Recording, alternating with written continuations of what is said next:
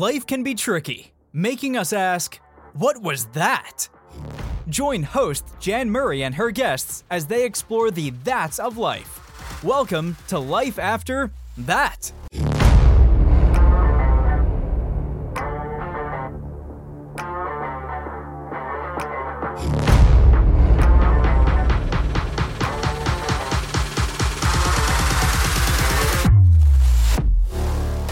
Hello everyone, I'm Jan Murray, your host of Life After That. Welcome to another episode. Today we have Kristen Wells in Indiana. She's going to share her family story about her mother, Mary Jo Hunsberger of Illinois, who was diagnosed in 2017 at the age of 77 with amyotrophic lateral sclerosis, also known as ALS. Ms. Hunsberger lived until she was 81 and a half and passed away in 2021. So we want to welcome Mary Jo's daughter, Kristen Wells, with us today. Welcome, Kristen. Hi, thank you. So what can you tell us about your mom before she was ever diagnosed with ALS? Tell us a little bit about her so we can kind of get to know her as well as you and how your family and where you were before all of this happened. Sure. How do you encapsulate somebody in a not too long amount of time, especially when she was 81? My mom was one of three children. They grew up together in one of the suburbs of Chicago in Evanston. And she basically stayed in the Chicago area her whole life, with a brief stint in Southern Illinois when my parents lived down there for a little while for one of my dad's jobs. My biological parents were only married for about 18 years or so, something. I think I was in 8th grade, something like that, before my dad left. My dad was an alcoholic, and so my mom put up with a lot of that kind of stuff for as long as, she would have gone through that probably till the bitter end if my dad hadn't decided to be the one that he was kind of done with it all when she confronted him about things and stuff. So she ended up being married 2 more times after that. Her second husband passed away after only 4 years of marriage from a massive heart attack. And so she was in bed with him and did CPR and stuff. So she saw that happen. And then her third husband was, by that time, my husband and I were engaged. And then they went to their 30th high school reunion, 30th or 35th. I think it was the 30th, and kind of reconnected. And so then they ended up getting married the year before my husband and I did. Oh, wow. That's pretty cool, though. So they ended up being married until he passed away from glioblastoma, which was, a pretty aggressive form of brain cancer. Right. So she was a widow in her house by herself until she passed away. The house that she was in at the time, she sold our childhood home when she married him. She and my first stepfather lived in my childhood home.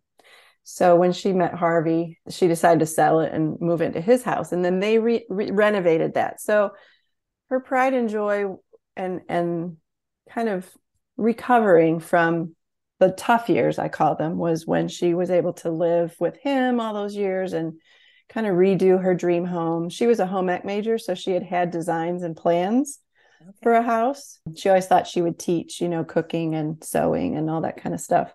But my brother and I came along pretty quickly. And so she was a stay-at-home mom with us all those years until my dad really got to the point where he just wasn't bringing in an income, and that kind of forced her back to work. So she was one of those classic, out of the women's lib movement, go back to work, even though she didn't want to, single parent, and then at least was able to be married for a couple more times after that. So the majority of her personality, I think I appreciated more in those years. Once I was done with college and getting married myself, and we were adults together, it was one of those lives of busy, crazy running all the time, because she was the only person helping us get to do our school things and our activities and all that kind of stuff. But she was very close with her parents, and she remained very close with my dad's parents as well. And so the four of them helped to take care of my brother and I, especially when we were out of school in the summers and at Christmas break and stuff. So we were kind of moved around a bit with them and stayed in their homes with them. And she didn't have us like all summer long. We were from the Chicago area to the Upper Peninsula of Michigan is kind of where we went back and forth and grew up. So she was one of a few major adults who were parental units in our lives, which, now I look back and that was such a blessing to be able to have more than just her, because we got to know, her folks and my dad's folks really well, really well. That's good. She sounds Yeah. like a really strong Very woman much so. because she went through an awful lot as Yep. an adult. And so Yep. how did that affect her going into an ALS diagnosis? What happened in her health or her life that made her seek out help that led to that diagnosis? Seeking out help took quite a while because That's what I'm thinking. She's stubborn, right? independent. She was stubborn, right? Everybody uses that word. I like to think that she was just trying to keep her independence. She was sort of forced to be very independent and survive, and she was, before it was sort of popular or cool to be crunchy and sort of naturalistic, that she was that way from the very get-go. And so she was always trying to do things with as little medical intervention as possible.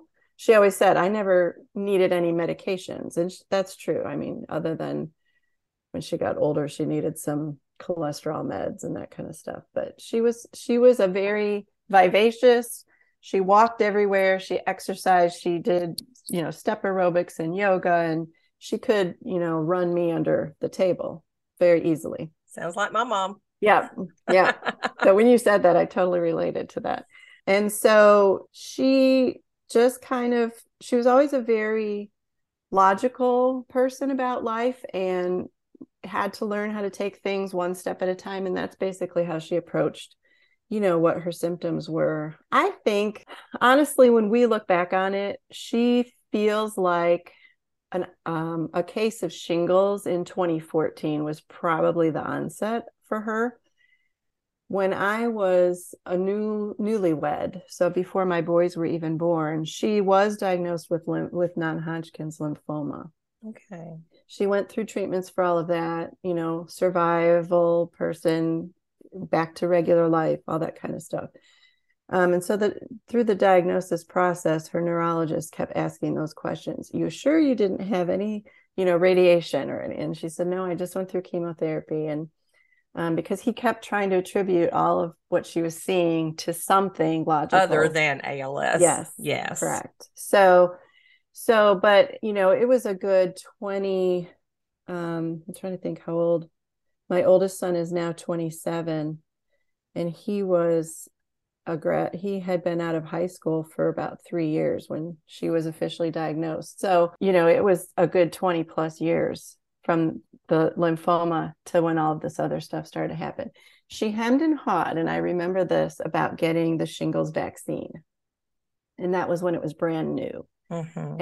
And her insurance wasn't going to cover, so she knew that she'd have to pay for it out of pocket. So she was kind of deliberating between all of those decisions. And I remember the day she finally called and she said, well, I've decided I'm going to go ahead and go for it. She was always a, flu vaccine person every year and all that kind of stuff. So I think, the medical community was very reassuring that it was the right thing to do. So she did. And within a month after that vaccination, she got a pretty bad case of the shingles. So I've always been sort of suspect about that. You never know, Yeah, you never know. Or my mom actually has had shingles like 3 times. Yeah. I know people can do it multiple times. So she always said, so either I would have had a worse case and the vaccine helped, or, it triggered it. And so she had a little bit of damage along her spinal column from that, but it kind of rejuvenated and recovered, and she was back to regular life for, like I said, several years. Mm-hmm. She kind of started noticing like her knee with all of her walking and, being very active and whatnot. She started to notice one of her knees kind of hyperextending when she would walk back and forth to places in town. So that was kind of her first. What does that mean, hyperextend? Like as you're walking, her knee would kind of cave backwards, and so she'd kind of stumble. You know what I mean? Like I think the ligaments were starting to get more elastic, or yeah. So And then and that was her left leg. So it was really just that one leg. And so we just kind of attributed it to the fact that she did have some neuropathy with the lymphoma and the chemo, where her toes, kind of never really got full feeling back in them. They were kind of always tingly, she said, as if they'd been asleep for a while. And so she just was thinking, age, residual effects from her previous health issues, that kind of stuff. And that's understandable. It would kind of all fit together, correct, right? Correct. Exactly. And, you hear these common patterns with all the people that are diagnosed with ALS, that there's something else that they're attributing it to for quite a while. It's just so hard to get that diagnosis quickly. Yeah. With my husband, it was, he was having gripping issues. So the first thing they did was do a discectomy for his neck. And then that didn't really help. So they're like, well, we think you have carpal tunnel syndrome. Because his started in his hands. And so they were going to do carpal tunnel surgery. And if you listen to episode 2, where I tell our story, I talk about that. And when we finally got to an ALS clinic, they're like, oh no, this is not carpal tunnel. I can laugh now. It was not funny then. No, exactly. Yeah. And so she did see a neurologist pretty quickly when she started stumbling more and kind of having the foot drop and kind of tripping more. And so she started that pathway with trying to figure out what's going on. They did find a stenosis in her upper neck. Okay, that's the narrowing where it narrows, right? Of the spinal column. And so she talked to a neurologist at that point, but he just didn't think that it was significant enough. He didn't really feel comfortable that it was a surgical intervention, which I'm kind of glad, for now, obviously. But so she did a lot of, with her, naturalness, she did a lot of alternative medical things.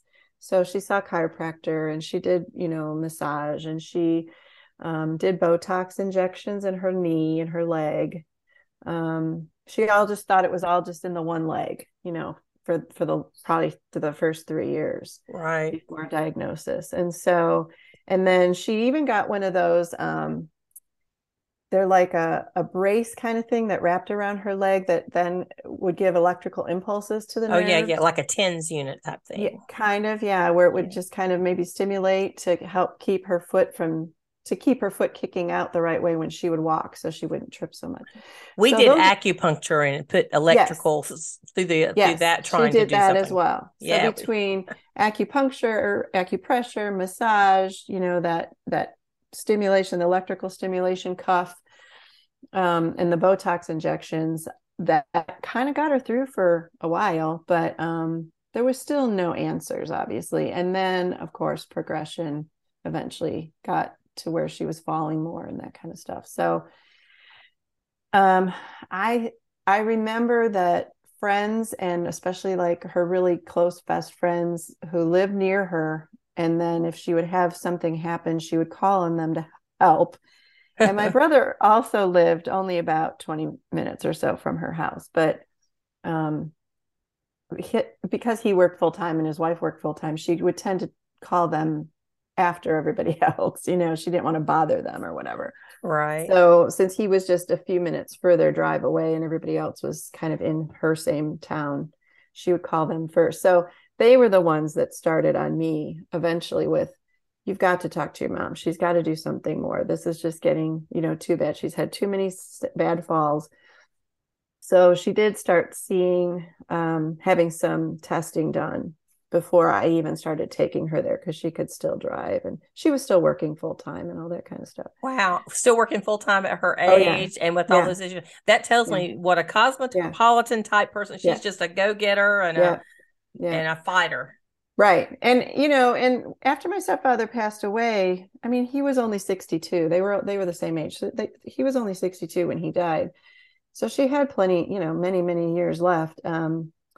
She didn't plan on retiring early because she said, I just don't feel like I should.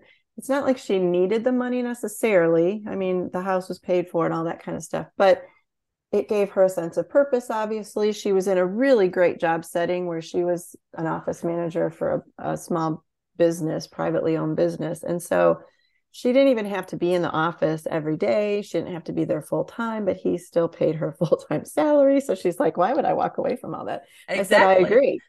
Just keep doing what you can. And so she would use that money then to be able to do her mission trips and travel and, spend time with her friends and do all the fun stuff. So she was not going to shut down if she didn't have to, obviously. So she had a fall at work one day going out to her car, and her boss had to kind of come and help her get her into her car. That wasn't as bad of an injury. And then in one of the doctor's offices, she had to go to the bathroom. And when she was in the bathroom, she fell in one of the stalls and got stuck and dislocated her elbow. So it was the same. I call her left side was her bad side. It was her left elbow. So now she had the bad arm and bad leg on the same side. So once that happened, I just was like, okay, I'm going to have to start going up there more frequently, and just, visiting more and helping her with whatever she wanted me to do. And we kind of had that negotiation where, why don't I just plan to come once a month? And then if you want me to attend some of your doctor's appointments or whatever with you, I will. And so, gradually she started with a walker, and then she went, like a rolling walker. Initially it was a cane. And I remember the one year my husband and I got her a couple different cane options, and we got her a shower chair for her shower. And she did not want the shower chair at all. So she made us take that back. And she just kept one of the canes.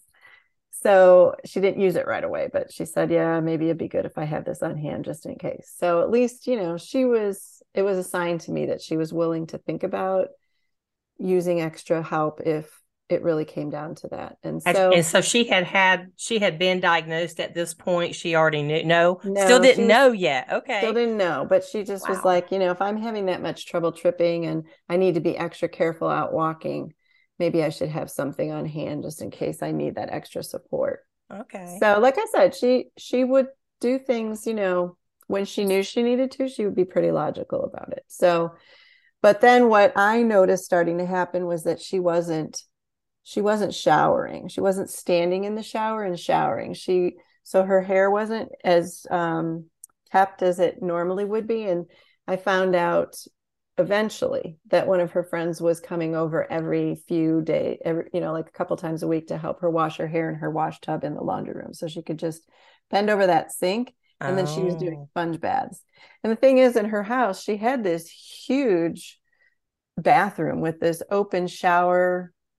There was no door on it or anything. So it really made it easy when she finally did need to be in the wheelchair. We could just wheel her in there and out of it, with 2 shower heads and this big, huge garden tub. And it was all kind of in the same general tile area. So you knew something was really going on, didn't you? Yep. Because when she wasn't doing that, I'm like, okay, something's up here. So it's just that slow questioning, not trying to accuse, not trying to get angry, but just, Mom, what's going on? Be honest with us, because we obviously are going to help you with whatever you need, So that took a while for her to kind of get to that point where she was like, yeah, I don't know what's going on, and I do need to get some more medical intervention and get some more answers. So what was the final straw that finally she decided? Another bad fall? The falls are so dangerous. Yeah. Going into the house from the back door, just tripping up. She just had 2 steps to get up, but tripping and falling flat on her face, this bloody nose, black eye, and again, she had to call somebody because she couldn't get herself up. So that's kind of a common story with a lot of families that, have an ALS patient, that it's just the falls are what gets you. Yeah. And so then I started questioning, Mom, how good are your feet and your hands for driving? And she said, I still can do that. So I rode with her. I made her prove to me that she still could. And she really, with her other leg, she actually could, it was interesting. But so we just kind of let time go a little at a time, but at least we were aware. And my youngest son, we homeschooled our boys all the way through high school. And my youngest son, Yay. I did too, honey. Yes. So my youngest, we just had the two boys. They were 3.5 years apart. And my youngest son, the year that he was going to be graduating high school, that was when we finally, got the diagnosis in the spring. So I just kind of knew, okay, well, I'm just going to segue from that, and thought I might maybe look for some sort of part-time work or whatever. But I just decided, nope, I'm just going to keep my life open so I can be there with her as much as possible. So God's timing for all that was really good. And we do have a really strong faith in our family. So our Christian faith has been the thing that everybody relied on, including my mom. So that was always very reassuring through the whole thing. And, she had to learn to rely on that early on in her life with all the other stuff she went through. So, Right. And we did as well. And my husband had a strong faith, as did I. And our church families, both a previous one and one that we were part of it during that time, really came through for us and came to do the Bible studies at our house and came to celebrate the holidays with us. And even when he actually moved to a nursing home the last couple of years of his life, because it got too much for me. I could not do it. Sure.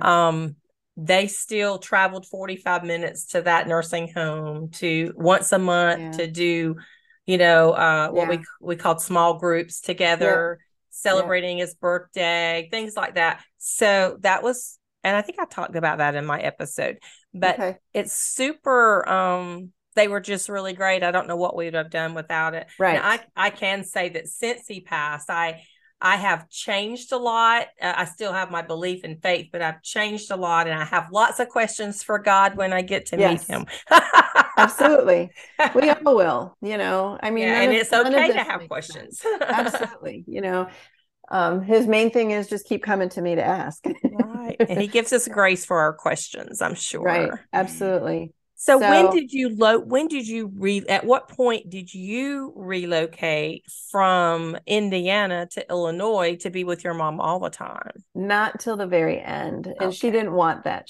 So when my stepfather, when her third husband passed away, she was his caregiver at home, along with a man that they were able to hire, that her mother-in-law, his mom, helped to pay for, because they didn't have long-term care insurance or anything like that. So she saw that whole process of how having a caregiver in the home and all of that was so beneficial. She could still keep working full-time with him, and then she was the main person on the weekends and the evenings with him. So she went ahead and found a really, at the time, great long-term care policy. And good thing she took that out, because we used every bit of it, and that's what hurt us. My husband actually, and I didn't know this, but about 6 months before he was diagnosed, he dropped his long-term disability policy and converted it to short-term. And that's with him having had problems for months that I didn't know about. He hid his symptoms for a year or longer.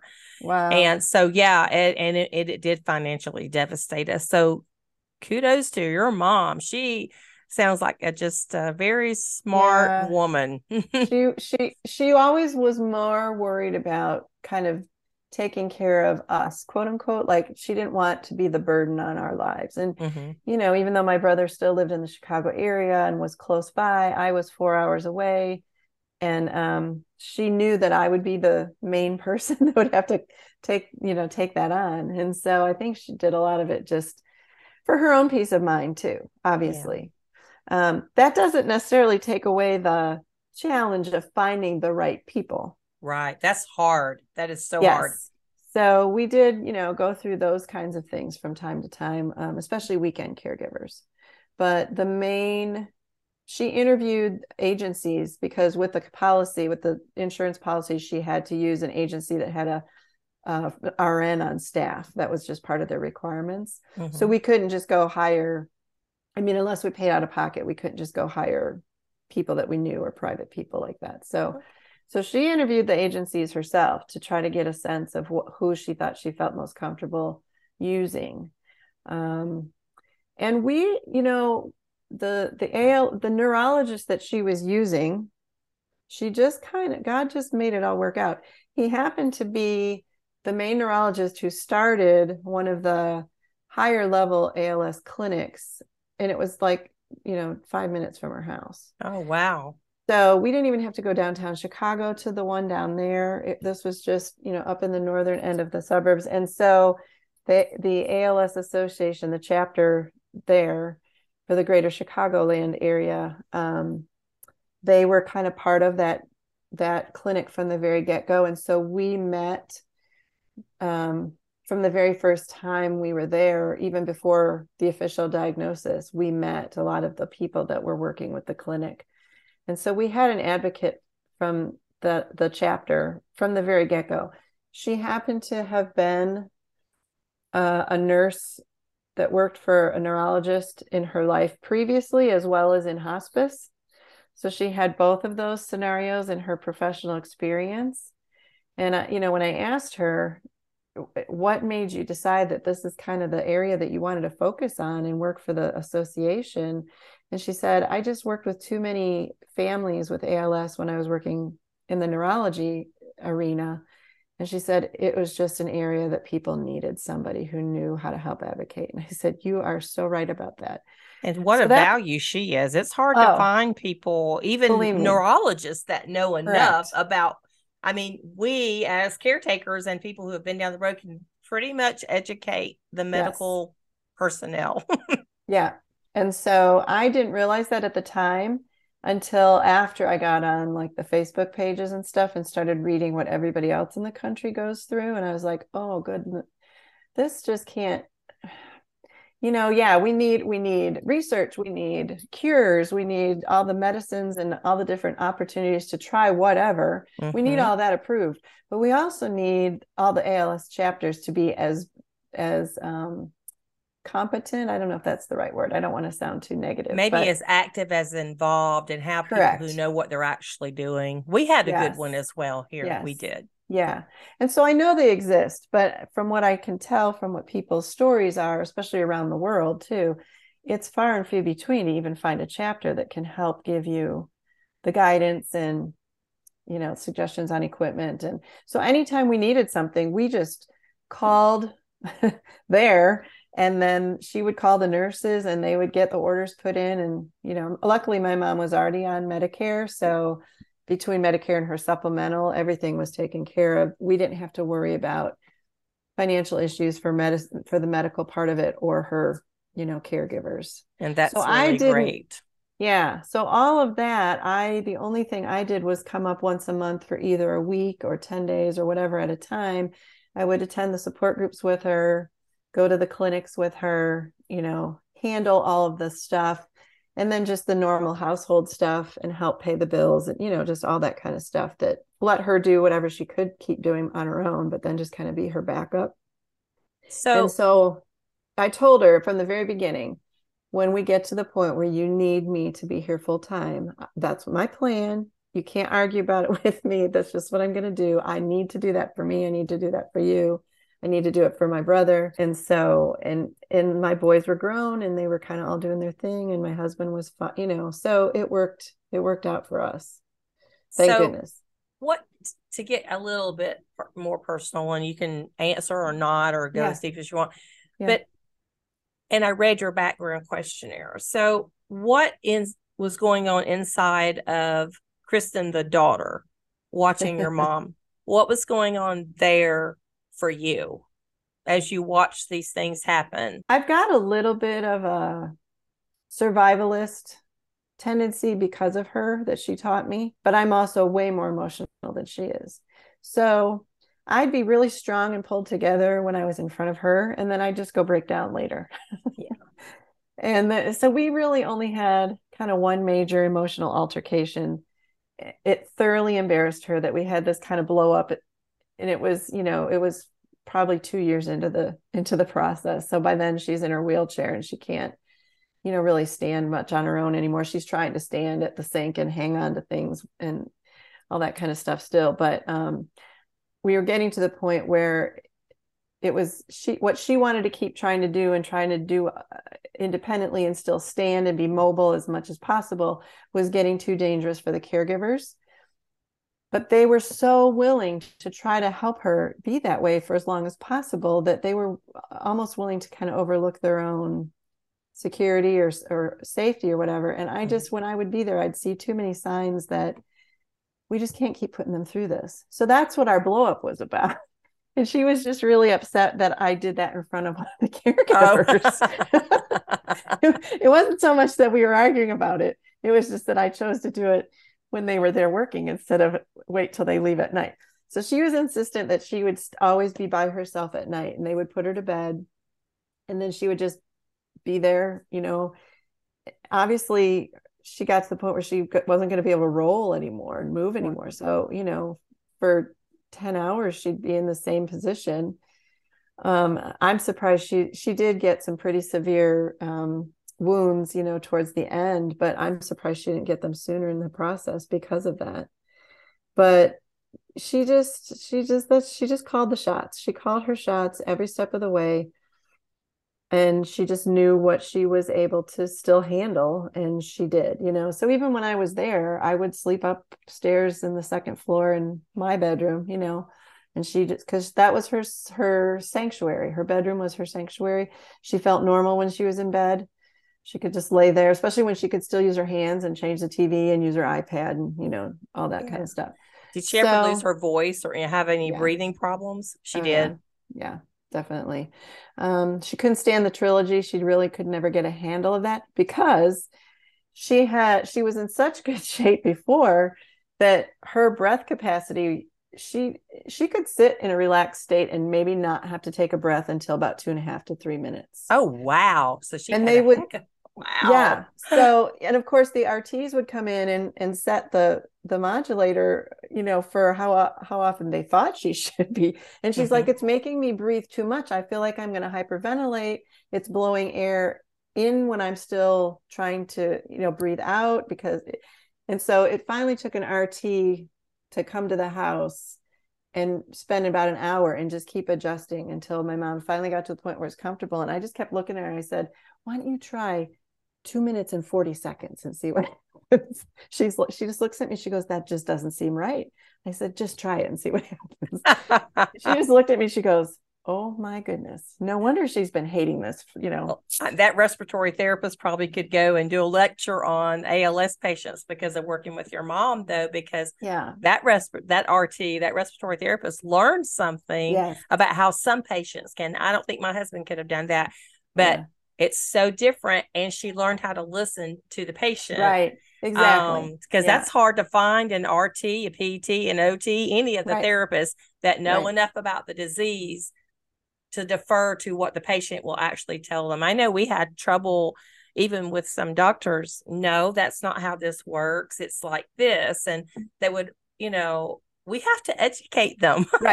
Right. Yeah. And I just think so, the more they're learning about, I'm going to call it a syndrome because I feel like that's what we're going to find. I feel like it's going to be like some of these other medical syndromes where there's just this spectrum and there's so many places on the spectrum that people are going to fall.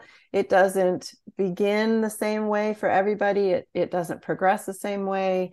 My mom didn't have trouble with drooling. Hers was peripheral onset. It wasn't bulbar onset. So she didn't have trouble with the choking and swallowing until closer to the end.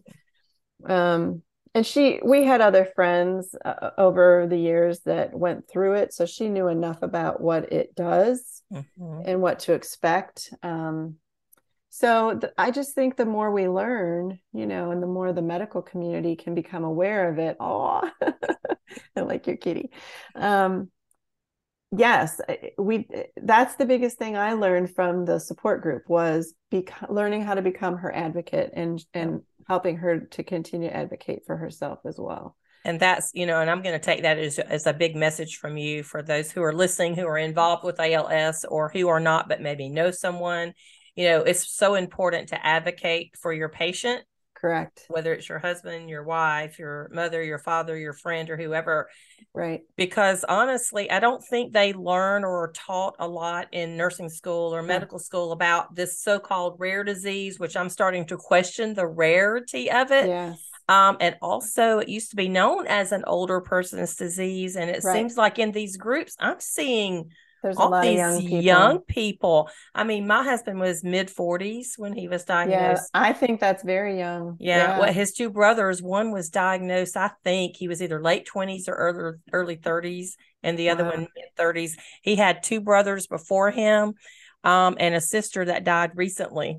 There were six kids, and So four of definitely six. familial, huh? Definitely familial, but Wow. unfortunately, they have not been able to identify a particular genetic mutation for this family. So we don't have a clue where it's Oh, coming from. wow. So yeah, it's just a real tragic thing. But I know in every single case in this family, in my husband's family, it's been super important to arm ourselves with knowledge and to be Yes. able to advocate for their needs, Yeah. with the medical community, with the rest of the ALS association, that type of communities. You Right. have to be able to advocate, and it's so important to get connected to the groups like on Facebook. Those are closed private groups. So if anybody's listening and Right. you're out there suffering alone, understand that there are closed private groups just for caregivers, and you Right. can go in there and you can talk to other people who are going through what you're going through and be very open about your problems. You can Right. also find out the things you need to be thinking ahead about. Correct. Um, That's and so then important. it's so Yeah. important. And if you're alone and you've lost someone already, there are closed private Yeah. groups of widows and widowers and Yeah. partners and Yeah. just friends and relatives and so forth. And that's how actually I've come to know who Kristen is to have for this Right. podcast, is through a support group. CALS meaning caregiver of someone with ALS. Right. And so we're going to go ahead and wrap this episode up. Thank you so much for Yeah. sharing about your mom's journey. She sounds like an incredible woman. She was. And Yeah, I think she absolutely. raised you right so that you were able to handle everything that you went through.